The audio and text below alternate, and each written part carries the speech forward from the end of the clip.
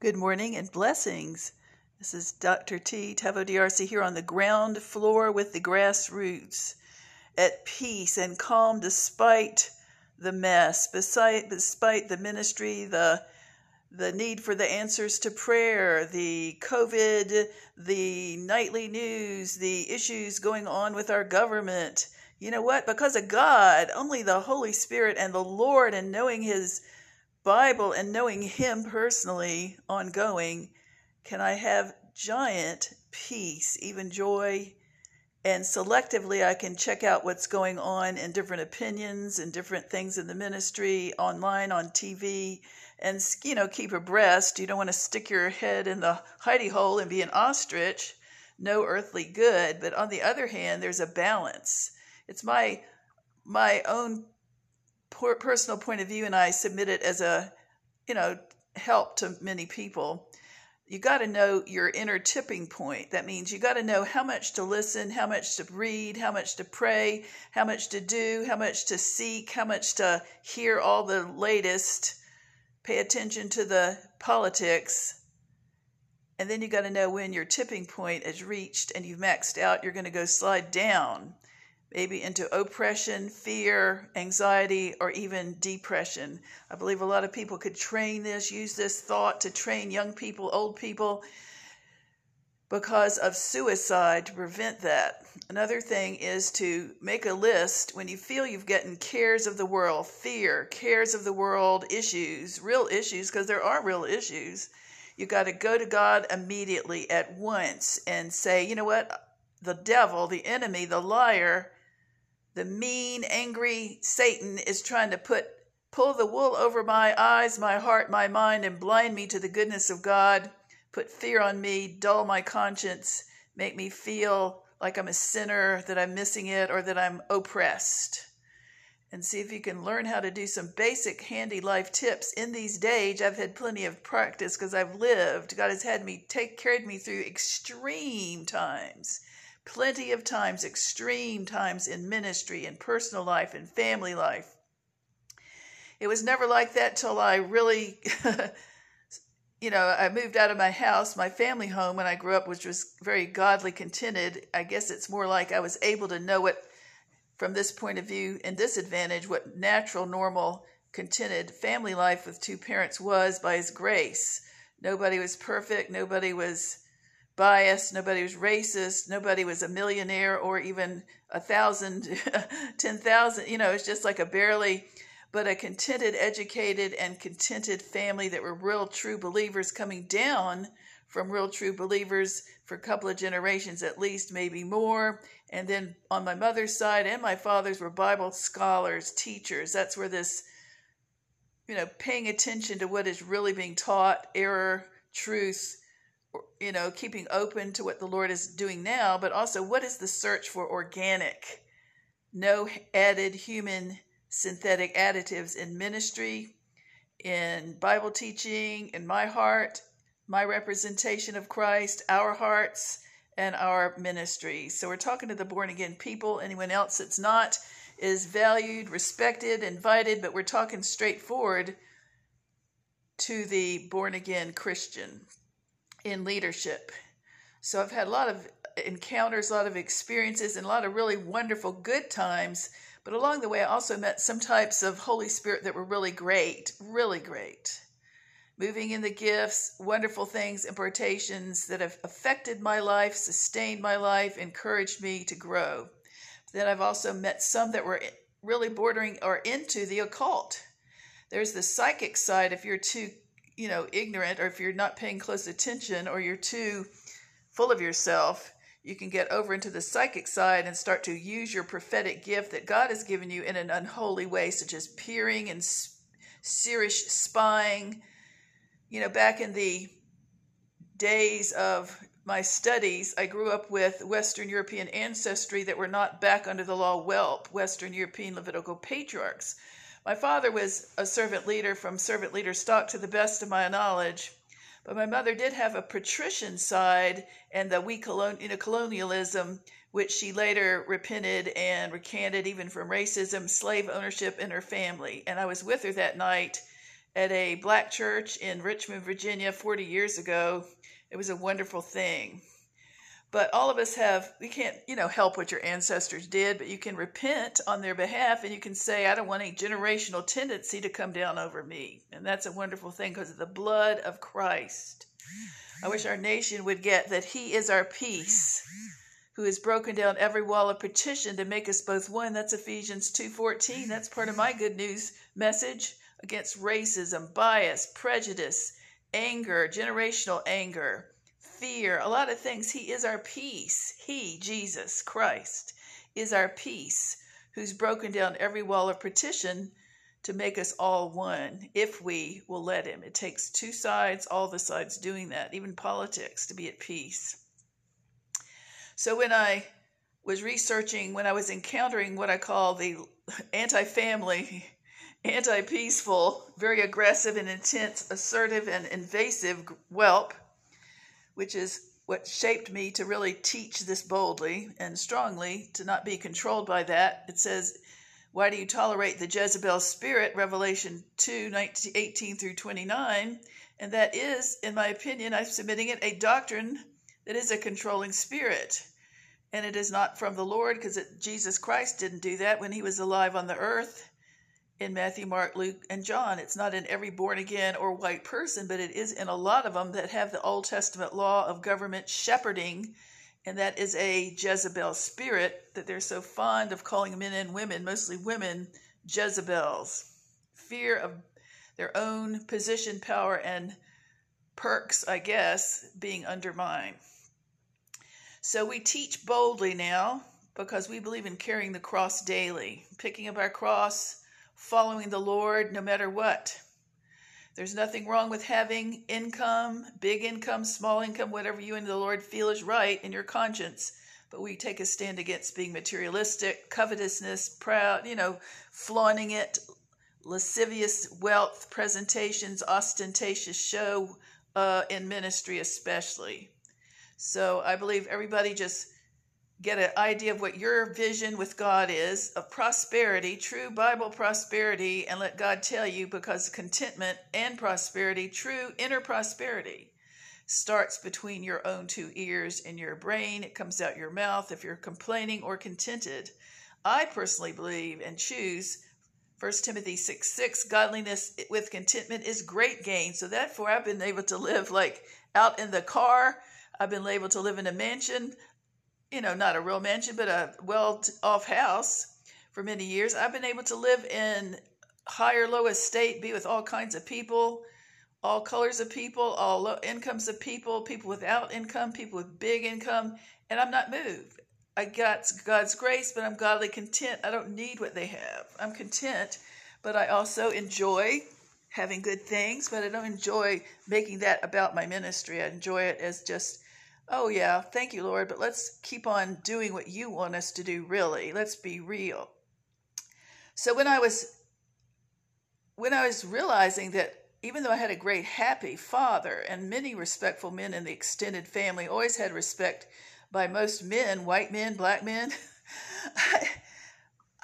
when I started into the prophetic movement, when God led me to study the body of Christ around the United States, and I ended up in the prophetic movement, which was white, that part, it was only there that I would be attacked, besieged, accused, without being spoken to, without being any relationship or even invited to say what's going on with you. I would start to be targeted by their blackballing doctrine of witch watching. Are you under submission, meaning their kind? And that's, to me, people got to know that there are different kinds of doctrines. Ephesians 4 is a anti-legalistic doctrine that says there's one Lord, one faith, one baptism, one God, the Father of us all. That implies all the other Christian commands are really to be, submitted to, but not in a legalistic, sin-spying, Pharisee, everybody wants to know your business style. So I pulled out of that.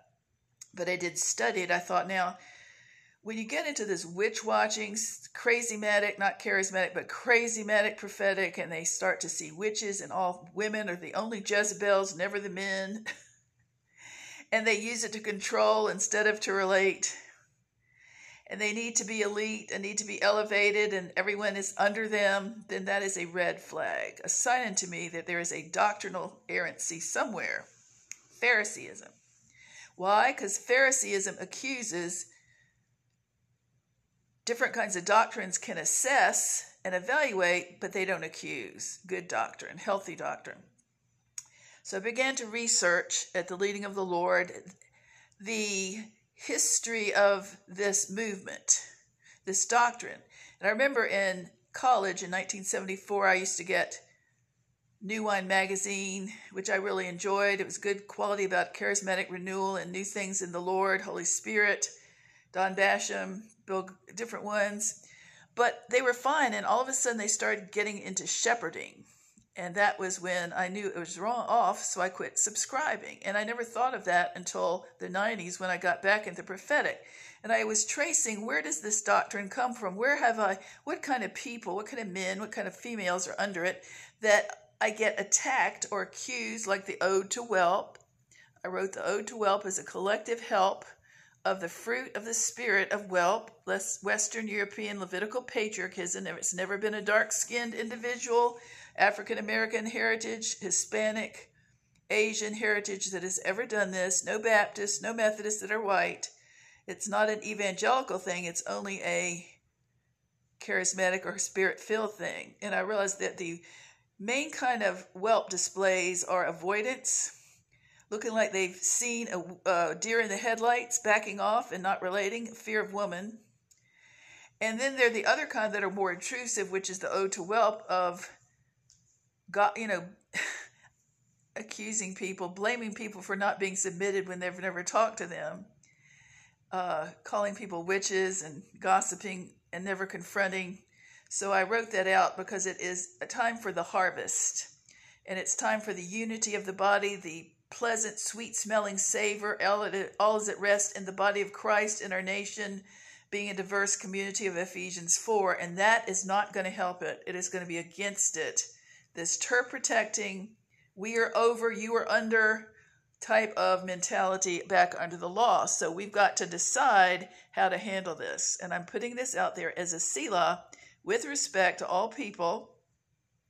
No agenda except for peace, and to make sure that if I worship, I'm not jumped in public like I have been. I'm not accused by people who've never spoken of being in rebellion and under authority when they've never known me or asked my name like I have. And I represent the every person, the nobody, the visitor, the unseen fellowship attender who wants to please Jesus, get in with the Lord and the Holy Spirit, and yet gets backbitten for their trouble, for putting gas in the car, taking their time, and they get the emotional wear and tear of having that you're a sinister, projected, devil-filled person, even though you're a Christian, and they don't know what you've been through. They don't know your backstory, your business. And I do this because when I would get the jumping accusation and the worst false teaching, errant, abhorrent fruit, ministry fruit, it was right when I was going through grief, pain, my mother dying, divorce, you name it, all the time when I was really the lowest and needed God and the Holy Spirit's help the most. God's help and his comfort was when I would go and I would get jumped. And I could talk about it, but instead I don't want to. But on behalf of many people who are so silent and unsung and unseen or bearing this burden, I wrote Ode to Whelp at the top of onlinefellowship.us for you to train, learn from, and observe, and not to be like that. The king or queen of your religious spirit. Secondly, up on the top of Online Fellowship is about Ephesians 4 common doctrine, one Lord, one faith, one baptism, one God the Father of us all, and then the contrast with many popular accepted legalisms such as thou shalt not, thou shalt be under a local pastor covering or not, thou shalt not wear slacks or not, and so forth. Thou shalt not go to Starbucks but twice a week, not 5 times a week, or not. That is your business, is my opinion. That's what I submit. But it's up there as a help. Also up there is the 10 relationships, the 10 Bible relationships that will either represent the Messiah God's son Jesus, who's described in Isaiah 11:2-3, he would not judge by the sight of his eyes nor make decisions based upon what he heard. He wasn't a gossip. He wouldn't allow people to tell him the evil report. He wouldn't believe it. And he would not use his perceiver peer prophetic powers to peer nosily investigate intrusively or being a voyeur. He wasn't perverse Messiah. He was a non-gossipy, holy, no guile minister, and we need more no guile Christian ministers, servant leaders right now on the earth. So we look at that, and there's a passage up there for that, and it said that he would not judge or accuse. So we believe in assessing, evaluating. You don't always trust people, you can't, but you can assess them and not accuse them, and not to, if you have an issue, you think they're sinning, you think they're in rebellion, unsubmitted, and it's your business, then you need to make an appointment. And Matthew 18:15-17, Galatians 6:1, humbly, respectfully, relationship, upfront, one-to-one confront. And that is about similar with the nation today and the sweet baby Jesus types. The sweet baby Jesus, oh no, turn the other cheek, walk the extra mile, but never rise up, stand up, and throw a fit when the Pharisees or the demons are coming to take over your country or your temple, God's house. So I have to teach it now. People are that slow. Revelation 2, verses 18-29, Church of Thyatira, is the instruction about relationships. There's a male pastor, the lampstand apostle of the Church of Thyatira, over them, and they have allowed a female teacher to teach whose name is Jezebel. And it turns out that she teaches false teaching. She believes in fornication. She says that's okay. She says they can eat meat and things offered to idols, and a lot of errant prophecy, a lot of wrong teaching. So the Lord, instead of rebuking the Jezebel, as is popular in most ministry in the grassroots in this day, the Lord, if you read it closely, rebukes the head leader for being too weak and scared to stand up to her and set her down. He says, why do you tolerate her? Well, that, not besides just men and women, because it does lend to stereotypes, historical, histrionic stereotypes, which I'm against, because now you could have female leaders and they could be weak, scared if somebody's intimidating and not set them down. So we have to, all of us, rise up, human up, stand up, and always politely, respectfully confront, and sometimes stand up for what's right, no matter what, not be intimidated, because there are spiritual doctrines controlling personalities everywhere, in ministry and real life. You have to know this principle. It's a wonderful thing. So we look at the difference in teaching, that's one thing, but if we look at historical in America, why is this in so many churches, crazy-matic churches? Why, when it interferes with the representation of Jesus the Messiah, would not accuse, who wanted the Holy Spirit, who is filled with all of God's Spirit of counsel, might, power, Spirit of wisdom, counsel, Spirit of the Lord, fear of the Lord, and we're not. And then Lord pointed out a couple of years ago, before I moved up here, he said, a lot of people that use the law and that are critical and keep people at bay, use control and power play and all that, have a system, is because they're weak.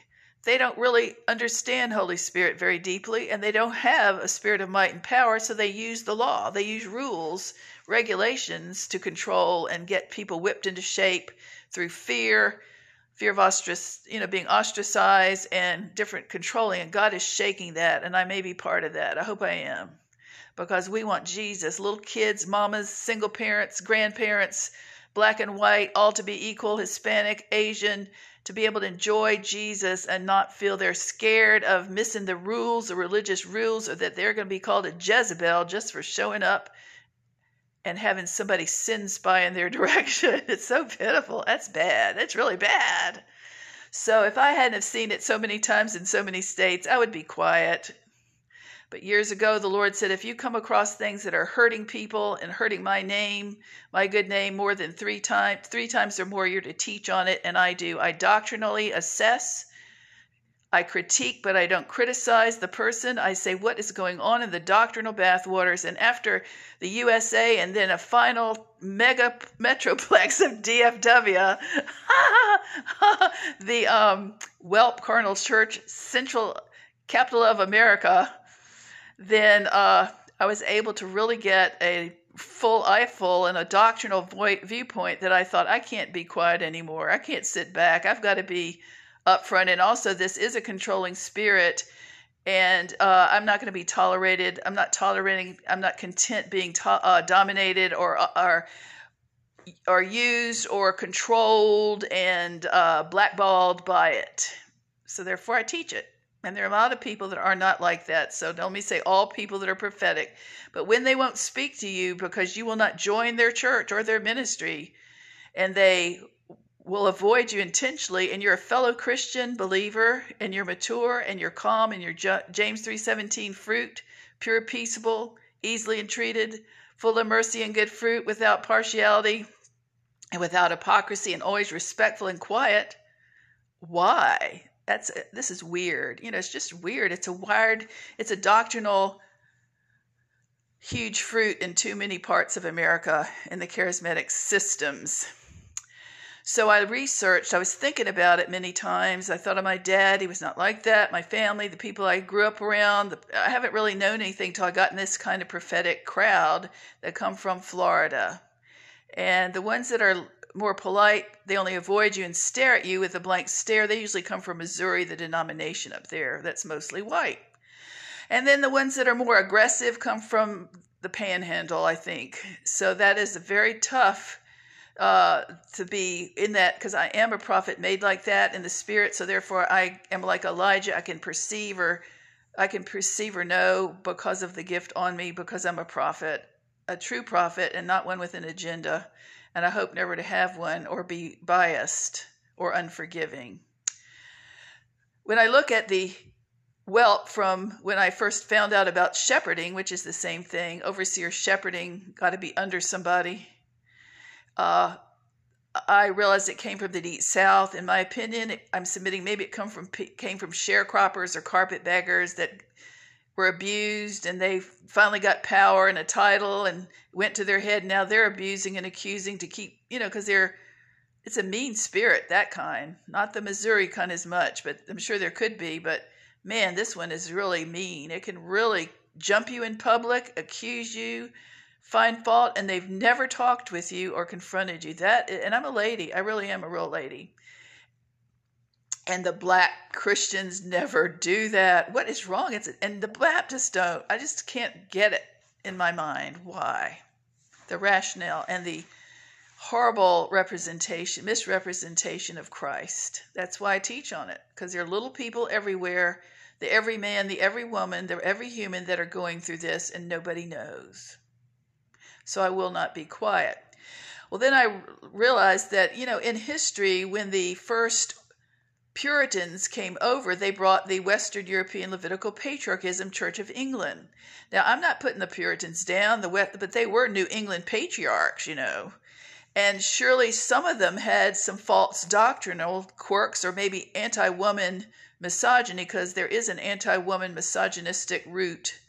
Like Levi, I've studied Levi's misogynist, chaotic roots in his family, that they might have had those that did have the whelp spirit, false spirit, among the good ones. So they're good ones and not good ones. And so the reason I say this is because if you look at the product of the Salem witch trials, when the people that were white Christians decided, using spectral evidence, that means vibes, dreams, ideas, nudgings, inner feelings, that there were certain women among them that were witches, and they used that spectral evidence, not physical evidence, not finding anything natural, but just vibes, spooky vibes, to kill and murder, surely Christian, but some different kind of women in the Salem witch trials. At the same time was the book about the adultery, the Scarlet Letter, written by Nathaniel Hawthorne, a fine book, a fine writer. I had to read it in I guess, when I was a junior in high school. But I recall that it was the sin of the scarlet letter on the female. And when I look at it from this point of view, why didn't they put one on the man? The Levitical patriarch spirit only goes after the women and says it's their fault, that they're the dumb ones. And so the women dummy down if they follow in that kind of Levitical patriarch matriarch order. And I think it's similar to the Levitical patriarch in 1 Samuel, the accuser of the lone woman, Temple Eli and his brood of misogynists, users, flagrant users of women, slept with them at the door, didn't respect them as people. And he accused Hannah, who was grieving, and called her a drunk at first before he got his senses right. Well, then you look over to the history in Jesus' day of the Pharisees. When the Pharisees come and they throw the woman caught in adultery at Jesus' feet so that they want to accuse her and stone her and get their joy juice, I guess. They get their jollies out of stoning the adulterous woman. They're so righteous. So they throw this lone woman down at Jesus' feet and wait for him to react. So Jesus just pauses. Surely he's talking to Father God and saying, how do I handle this, Lord?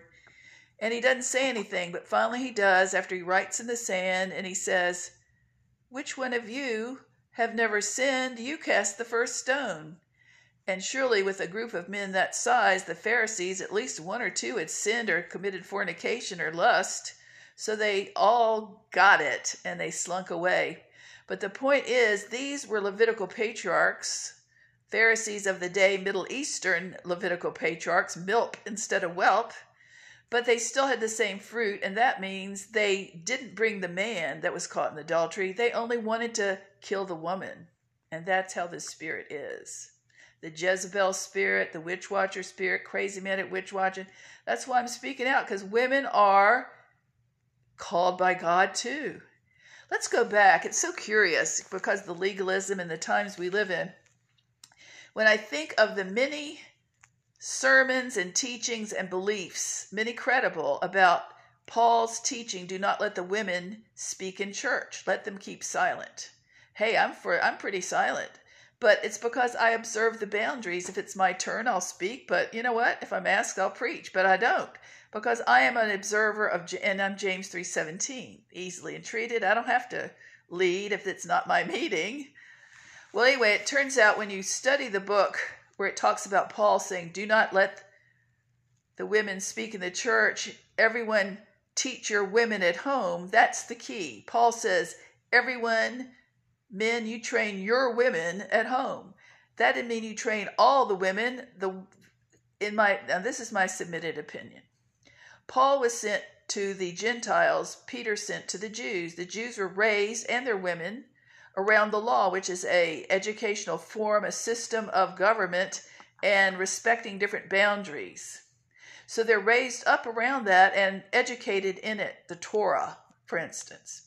Well, when you get to the Gentiles that Paul was sent to, these come from all stages of life, all means, all strange things of idol worship and fornication and Baal worship, and they come from Roman government. They can come from all sorts of walks of life. So within them, the women were even slaves, some of them, and they were not educated as much or respected as much or disciplined as much as the Hebrew women that Peter was sent to. So when the women would shout out, which was the problem, it was because they had not been educated or disciplined, growing up. And Paul had to get order because time was short. And he said, men, train your wives at home. Let your women be silent. But he didn't say all the women. He said your women, because they were having trouble with those women. Who were their women? All right, all of your women would mean everyone in your field of authority. Was it your mother, your wife, your sister, your relative, your slave, whomever? That was really your business. So those people were told, keep your women silent, train them at home. When you go over to church at Thyatira, tada, what do we see? Of all things, Here is a female teacher that's been asked and permitted to teach in a church and not be silent. The real issue is about this church is they chose the wrong woman. She was a dominating false teacher, one who is intimidating, a big ego, a me-centric, fierce person, prophetic person. And it was making God's house polluted with sin, the wrong message, but it also was a test about the lampstand leader, who happened to be a male back then, a patriarchal male. What would he do? Would he have fear of man, man-pleasing, fear of woman? Leader woman brings a snare just as much as fear of man in Psalm 29:25, I believe. So this was a deal, but people have escaped the knowledge that they had appointed a woman in a Christian church to teach and not keep silent, except they chose the wrong woman, and her name was Jezebel. But is every female who's a leader and strong a false teacher? No. Is everyone a Jezebel that's a female? No. Is everyone an accuser who's a male? No. Why do I say that? Because I'm giving equal opportunity teaching that in the Bible, the only time the accuser is mentioned is in the garden, Genesis 3 and Revelation 12, and it's mentioned in the male gender. But do I, as a teacher or a female or a person, believe that all men are accusers? No. I don't think evil of men. I respect men.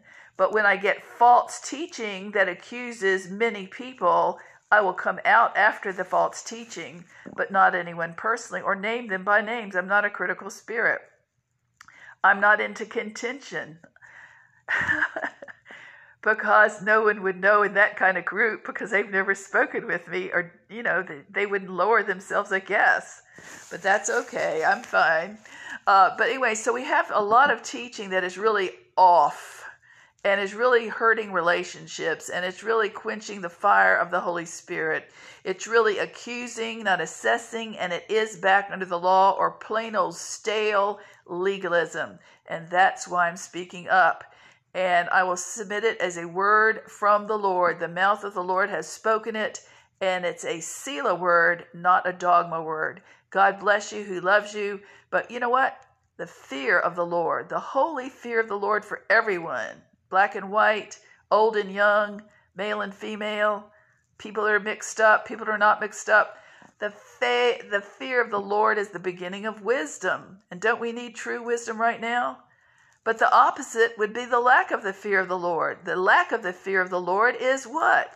Craziness, weirdness, chaos, and that's what we got. Anyway, God loves you so much. Been doing this a long time, not a novice, not a newbie, but here is a person that is trying to have realism in the midst of all this rough passage. God bless you. He loves you. This is Tavo DRC signing off for now.